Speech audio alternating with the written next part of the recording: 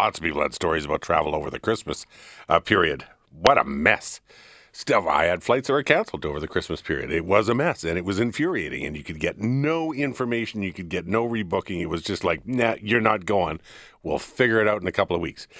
Have the airlines figured it out? And it's not just the airlines. Let's keep that in mind. There have also been staffing issues with other support systems, everything from baggage handling to security, the government, all that kind of stuff. There's been a ton of areas that have been challenged, to put it mildly. But I'm not hearing as many disaster stories. Are you? Are people getting where they're supposed to be? Is it now just the standard, oh, the airline screwed me kind of stories, the ones we've always heard over the years? So let's check in with John Gradek. He's a program coordinator, lecturer, supply chain logistics and operations management out of McGill University. And there's no doubt that the logistics, the management, maybe some supply chain, all of that has sort of entered into this conversation about the troubles we've been having with flying. So John's joining us this morning. Hey, John, how are you? Nice to have you back. It's a pleasure to be here.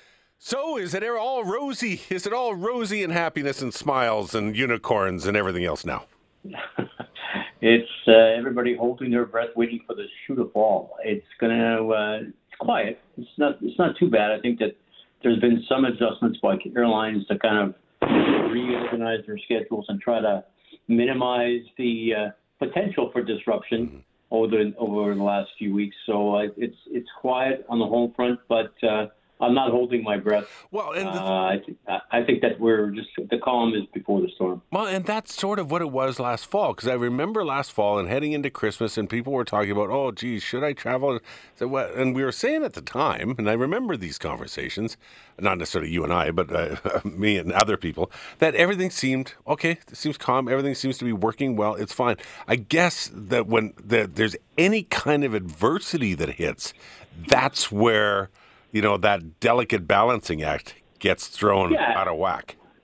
And it really is a balancing act. I characterize it like an orchestra. I think that everybody has to be playing the same tune at the same beat at the same time. And I think that, we've had situations over the last 7 or 8 months where it's been, chaos. And the one thing that really is sticking out to me as an issue that we really haven't done a good job of is basically communication between the aviation industry and Canadian travelers. I think that we've seen situations where people were sitting on airplanes for 12 hours. We've seen people wait days before they figure out what the next flight's going to be from a canceled flight.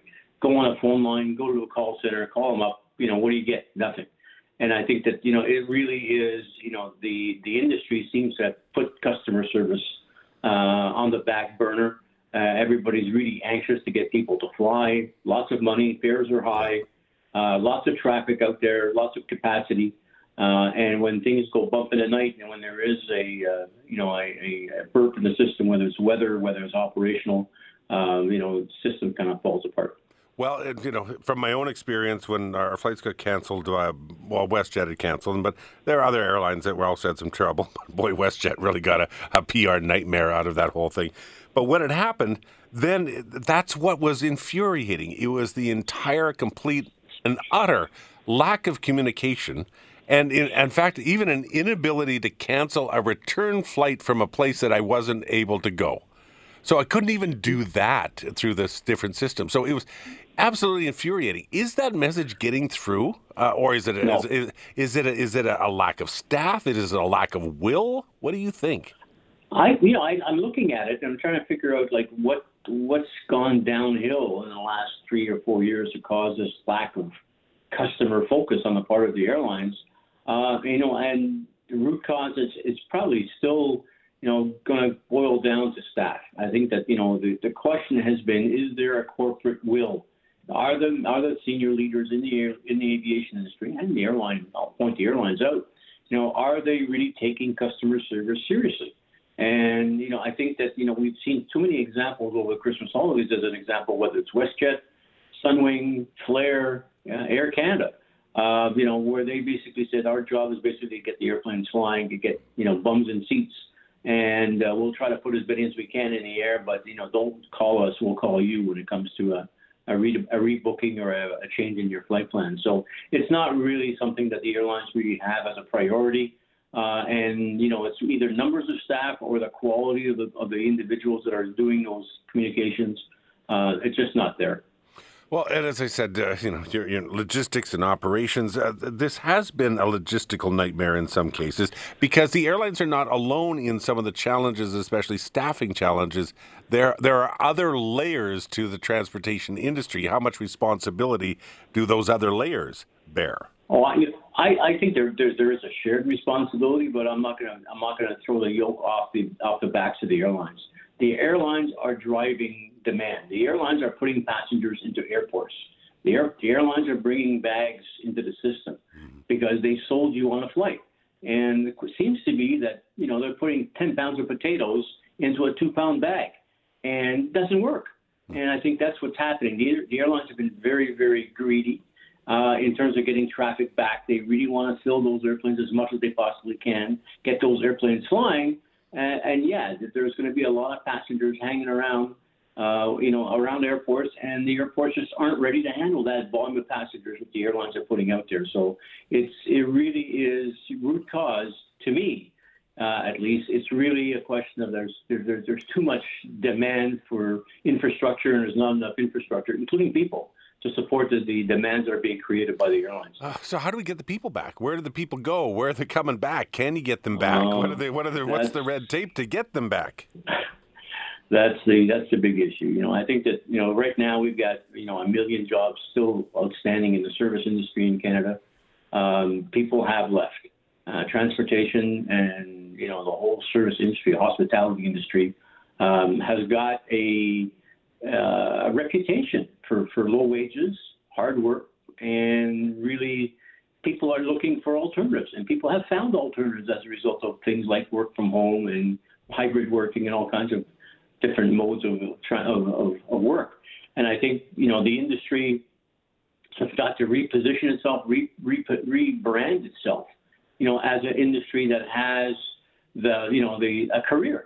And I think that, probably the starting point of all that is probably going to be wages, that we've got to really make these jobs whole jobs that have an income level that people find of interest, and working conditions are of interest. So the industry has got to do a makeover in terms of what it's offering to the potential employees.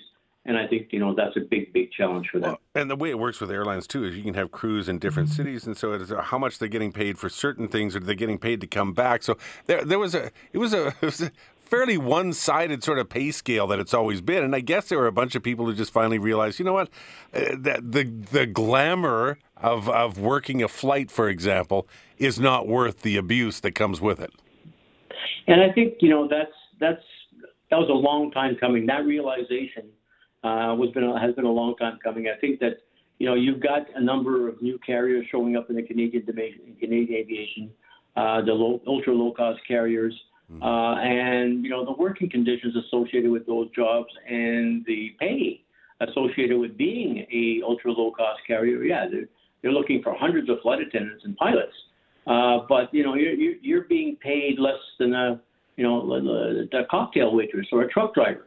And you're saying, I'm home every night being a waitress or being a driver, and I'm not home 3 or 4 days a week being a flight attendant or being a pilot. And I think that's where people are saying they're trading off lifestyle, and they're trading off being at home and being able to to have a family and have a life, to basically saying that the airline industry is just not the right cut for them. I know you didn't want to let the yoke of responsibility fall off the airlines, but I want you to address this because I sort of understand. Maybe I'm just overly sympathetic. Whoever thought I'd say that? But Lisa says, people like to complain about the airlines, but it's a miracle they can afford to stay viable. Their margins are small. The planes are expensive. The crews are trained. Operating costs are high. Fuel costs are high. And yet people want a ticket to cost the price of a Greyhound bus ticket. It's ridiculous. Are we unrealistic in our expectations, John? Well, we are the product of our own desires in terms of travel. I think people in Canada want competition. They want, everywhere I go, I talk to people and say, bring on the American carriers. We want competition in Canada. We want carrier supply between Edmonton and U.S. carrier supply between Edmonton and Toronto, or Edmonton and Vancouver. Not going to happen. And, carriers basically are very fickle when it comes to making money. And guys like Flair and Lynx these days, I look at them, I look at the fares and how much they're getting after they pay all the taxes and everything else. They're getting people on an airplane, and they're not even covering the cost of fuel. Forget the cost of the airplane. Forget the cost of staff. They're not even covering the cost of fuel. But that's what the price that they're charging in the marketplace, and that's the price that Canadians will only pay to fly. So Canadians really have been conditioned to some low fares, and unfortunately, that will probably lead to the demise of one or two of those ULCCs, those carriers, next little while. And I got to tell you, and I know that it's a privileged position that I would rather pay some more. Shouldn't everybody be able to fly at some point? Sure, absolutely. And so it's got to be affordable for as many people as possible. But if I don't know that I'm going to get to where I'm going to be, I don't care what the price is. If I don't get the thing I'm buying at the end of the day, or it is changed into a milk run that drives me nuts and leaves me in an airport overnight, that's not what I'm paying. So, yeah, I personally, I wouldn't mind paying more if there was a guarantee that you're going to do what you say you're going to do. Yeah, and I think that's we're coming to that realization now. I think we've got to the point now in Canadian travel where we consider air travel to be a commodity. It's like getting on a bus. And I think that's where, we've long lost the glamour of aviation. We've long lost the fact that, this is a privileged way of traveling from Edmonton to Toronto. But it's the only way to get from Edmonton to Toronto, and then, you're not going to drive. It's going to take you 3 or 4 days to drive there. So, air transportation in Canada is a necessity. And I think that, we've got to the point where there has to be a price to be paid to provide that necessity. And I think we're way below that price today in the marketplace.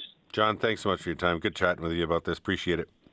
All right. Have a great day. Take care. Hi, it's Shauna, and I might be a bad parent because my kids think French fries are vegetables. Hey, it's Ryan, and I might be a bad parent because I went out for wings when my wife was in the hospital after giving birth. Johnny here. I might be a bad parent because in my house, the tooth fairy gives pocket change. But we're not alone. Len emailed us and said his 6-year-old daughter's Tarzan moment going from love seat to lazy boy by curtains made him more proud than any dance recital. And Andy left his 2-year-old at the rink. All right, guys, I'm sure we're not alone. Like Andy's kid. For stories and confessions like this, make sure you check out our podcast. It's called Bad Parents, and it's available wherever you get your podcasts. I left a glove at the rink.